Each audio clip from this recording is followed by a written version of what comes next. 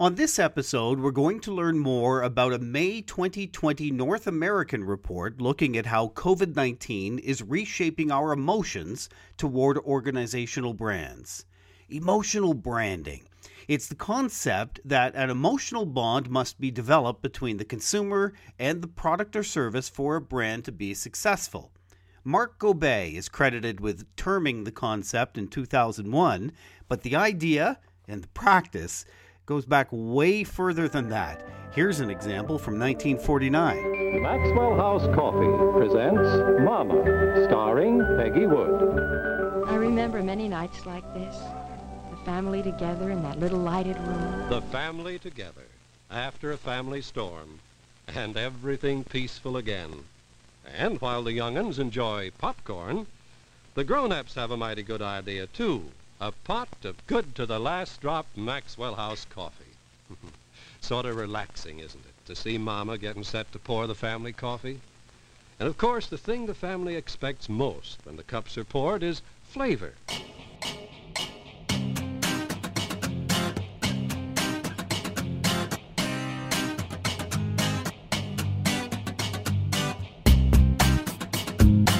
My name is Doug Downs. My guest today is Nick Bond from Emotive Technologies. Hello, Nick. Hello there, Doug. Nick is joining us by phone as we're still practicing social distancing in the wake of COVID-19. Here's a bit about Nick. Fair to say Nick knows marketing. After achieving a Bachelor of Commerce with honors in marketing from the University of Calgary, Nick decided to focus his energies in the data and analytics side of the industry. Earning his stripes in market research with Ipsos, Nick moved over to FGL Sports, part of the Canadian Tire Group, to take a leadership role on the strategic marketing planning team on behalf of well-known brands such as SportCheck, Atmosphere, and Sports Experts in Quebec. Then he was lured to the agency world and began his foundational work on defining, measuring, and tracking audience engagement. Now an entrepreneur delivering marketing strategy and insights to businesses across industries for the past 3 years, Nick, along with a strong team of partners, became one of the founding partners of Emotive Technologies, an audience engagement firm helping brands stop looking so far inward when it comes to performance measurement and understanding the strengths of the relationships they're building with the people who really matter: customers, employees, other key stakeholders. Having developed a proprietary tool, the Brand Engagement Sentiment Tracker, or BEST, B-E-S-T, to help clients quantify and build audience engagement, Emotive is anything but typical, and we're excited that Nick is able to join us today. Now, Nick, you've just completed this North American study, both Canada and the United States involved in this study, on the attitudes of consumers in the midst of this COVID-19 pandemic. Tell us a little about how you did the survey first and who responded. That's right, Doug. Well, to be honest with you, the story of this particular study and the report that followed started back in January. We had our best product and really wanted to understand what engagement looks like across a number of industries, including hotels, retailers, banks, among others, to really understand what is driving engagement in those sectors and how key brands in each category contribute to industry engagement. We were still mining through all the data and findings when all of a sudden March 11th hit and the world was officially staring down the barrel of a global pandemic. I think that was that same day, if I'm not mistaken, that everybody's other dad, Tom Hanks, got sick, and everybody was reeling, trying to figure out what was going on. So it's in that context that we thought to ourselves, wow, we might have something to offer this conversation. We have all this great data about how people are engaging with industries and categories and brands before the pandemic really struck and we were all sort of locked down. And we had an opportunity to say, okay, what does that look like now? What does it look like in the world where everything is kind of upside down on its head? So we did a very similar study, again, back in May, early May, asking about some of the same categories. We talked to 1,200 people, demographically diverse across Canada and the US. Again, we leaned into our best methodology to quantifiably understand how audience attitudes have shifted and what type of experience customers and consumers are really looking for in this all new economic and social landscape. So that's a bit of what we did. Okay. And so what did you hear from people? How were they feeling these days? I don't think we needed our research report to tell you that it's pretty rough out there right now, Doug. People on both sides of the border are absolutely reeling. We look at, one of the first few questions we asked was around how people are feeling exactly. And it was these high levels of anxiety and frustration that are really coming through. And I guess at the heart of it is this idea that people are really feeling debased. Going into 2020, the world already had a lot more questions than answers, I think. It was an election year starting in the States. We had a lot of geopolitical issues. We have social issues, household debt issues, and things that people are really trying to work through. In the middle of that, when we start the new year, and now all of a sudden there's this global pandemic that strikes, any sense of hopes for predictability or normalcy for this year were really just tossed out the window.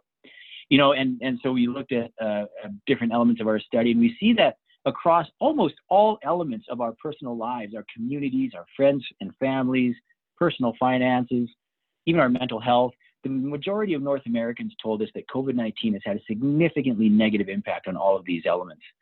And another 44% said that they've suffered negative consequences in their jobs. This is really unprecedented. You think of any time since the Second World War, there's been no single thing that's happened globally on our societies and on ourselves that has had such a profoundly negative impact across so many aspects of our day-to-day lives and generations. It's in this context that businesses need to relearn everything they thought they knew about their customers, how to operate and sustain some level of profitability. And this is the conversation, honestly, that we were looking to add some confidence to. Okay, that all makes sense about why people are feeling the way that they do. But why do we even care about how people are feeling when it comes to selling our stuff and our services? Don't people just use logic to make these purchases, to buy the best product or service or the lowest price, whatever they're looking for? Hey, Maxwell House got it back in the 40s that we need to lean into emotions. And what we found, and I think what a lot of marketers instinctively think about is that it remains true. This idea that emotions do matter. At the end of the day, we are all animals and we act largely on instinct. And while we do have, of course, the ability to be rational and use that big frontal lobe, most often that brain function is used to rationalize decisions we've already made. Those decisions were made previously, subconsciously, emotionally, before we even had a chance to really think too hard about it. There's some pretty good research out there that actually says that 95% of all of our everyday purchase decisions are actually made subconsciously through emotions. So then our job is not to understand the purchase behavior or how much money people are spending in certain categories at a certain point in time, but to understand, more importantly, the attitudes that drive it. If we can do that, we can help companies have a much more meaningful level of interaction with their audiences, interactions that their audiences and consumers actually want to have, and develop that into much more predictable and longer lasting behaviors over time. And in your survey, you asked people what they see as being the role of companies. We've seen revised advertising for months now saying things like, "We're here for you." What do people in your survey say they interpret that to mean? That's a great question. We've been thinking a lot about that one. And I believe the sentiment of "we're here for you," "we're in this together," "it's going to be okay," all those things were, and really likely still are, really sincere. But to be honest, it's not really the conversation people want to be having with the companies they engage with today. I think at the beginning of this thing, if we talk about mid-March, maybe through early April, people may have indeed been looking for just that kind of emotional hug from the brands they deal with. But now we're talking about a group of people that are a lot more ready to get back out there and take back some semblance of their lives. And they're looking for brands to take a leadership role in helping define what that journey looks like. How does it look like to get out of my house and have a good experience again in a way that's still responsible and still safe, but might let me enjoy myself a little bit? Fully 69% said they believe leadership from brands is going to be critically important in the months ahead. Companies and brands not only have this monumental task of keeping their own ships afloat in this honestly nearly impossible economy, but we're finding they also have the weight of this vast consumer expectation to provide leadership and hope through this difficult moment in time. Brand leaders today are going to be tested a lot more than they have ever before. So tapping into emotions, a short form to remember that idea is make them cry, then make them buy, or you can make them laugh, right? And that's what Old Spice did with the campaign, "The Man Your Man Could Smell Like," created by Whedon and Kennedy, featuring Isaiah Mustafa. Hello, ladies. Look at your man. Now back to me. Now back at your man. Now back to me. Sadly, he isn't me. But if he stopped using lady-scented body wash and switched to Old Spice, he could smell like he's me. Look down. Back up. Where are you? You're on a boat with the man your man could smell like. What's in your hand? Back at me. I have it. It's an oyster with 2 tickets to that thing you love. Look again. The tickets are now diamonds. Anything is possible when your man smells like Old Spice and not a lady. I'm on a horse. Thanks, Doug. That one is honestly, it's a classic. And I'm glad you brought it up. One of the key elements we found that people are looking for, and I'm talking across borders, across genders, across industries and categories and brands, consumers are looking for a reason to smile again. This idea of joyfulness has really exploded versus what we saw in our January study. It's a critical element driving audience engagement. The opportunity for brands out there right now is that no one is really feeling like they're getting that from any companies they're dealing with. We're here for you.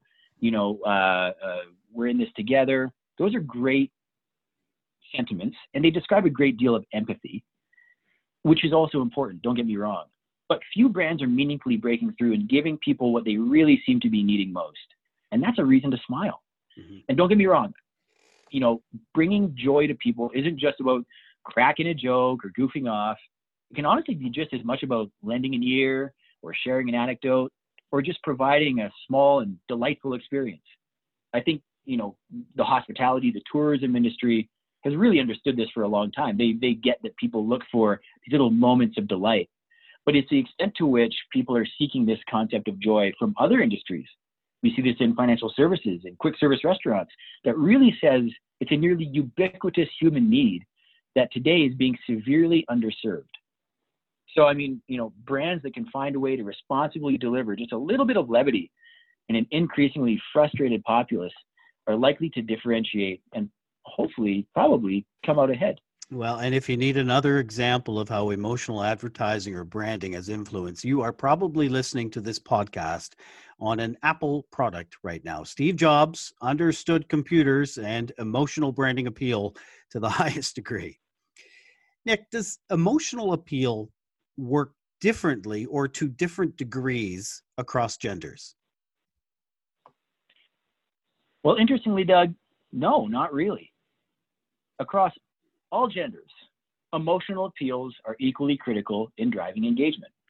I know there might be hypotheses out there that are different, but at the end of the day, all genders reveal themselves as being emotionally engaged and want to engage with brands in an emotional way. It's the details where things differ a little bit, though. So self-described males, for example, are seeking a world of ease and familiarity. They want brands they can relate to and are honestly uncomplicated to deal with. That's what wins today. Those describing themselves as females, by contrast, they want to build a connection with a brand, but they demand a high level of follow-through. So it's about personal relevance and a high level of trustworthiness in the brands that they choose to engage with. But I would never say, hey, let's do an emotional appeal here and that kind of emotional appeal over there. And, as a brand, have a different conversation with different groups of people. At the end of the day, it's about being authentic, being sincere, and knowing that, a strong and sincere emotional appeal to all audiences will have an equally positive impact in the end. And your work with Emotive Technologies goes deeper than surveys. If a listener downloads your report, they just need to email you and you can work it out with them on how to get them a copy. You'll see a breakdown for best emotional appeal right now in 5 sectors, as you've mentioned: banking, quick service dining, hotels, mobile providers, and retailers. So if you're a leader or you work in any of those industries, this survey is a pretty good one for you to have. Tell me about the brand engagement sentiment tracking, or BEST, that Emotive Technologies does. BEST is our proprietary tool that we use to flesh out the insights for this report. it gave us the sense of how are people quantitatively engaging and for what reasons with all the different categories. With BEST, we've developed a tool that can quantitatively define what engagement looks like for brands and their audiences, identify ways to build that engagement, and track the success of engagement building measures over time. We've since developed it into an online tool that business leaders can log into anytime to get an immediate sense of where they're at and where they need to go. It's kind of cool because not only does it identify how a brand is performing on key engagement metrics, but it also showcases how audience attitudes and expectations are evolving over time. If COVID-19 has taught us anything, it's that consumer attitudes can shift very, very quickly. And it's only by staying on top of it that brand leaders can confidently navigate what seems to be an endless array of challenges facing them on a daily basis. If we can give some level of confidence or predictability to the day-to-day decisions that brand leaders are trying to make, then that's a great contribution, and we're hoping to be able to make it. I'm thinking of the Wayne Gretzky quote, skate to where the puck is going to be, not where it is. That's exactly right. That's exactly right. Nick, thank you so much for your time today. Thank you, Doug. If you'd like to send a message to my guest, Nick Bond, or you'd like a copy of the Brand Pulse Report, you can email Nick at emotiveinc.com. If you liked what you heard in this episode, we're hoping you choose to follow and rate this podcast on Apple Podcasts or Spotify or whatever directory you're listening on. Also, would you do us a favor and recommend this podcast to one friend? And if you have an idea for an episode or you just want to tell us something, send us a note at info@jgrcommunications.com. Thanks for listening.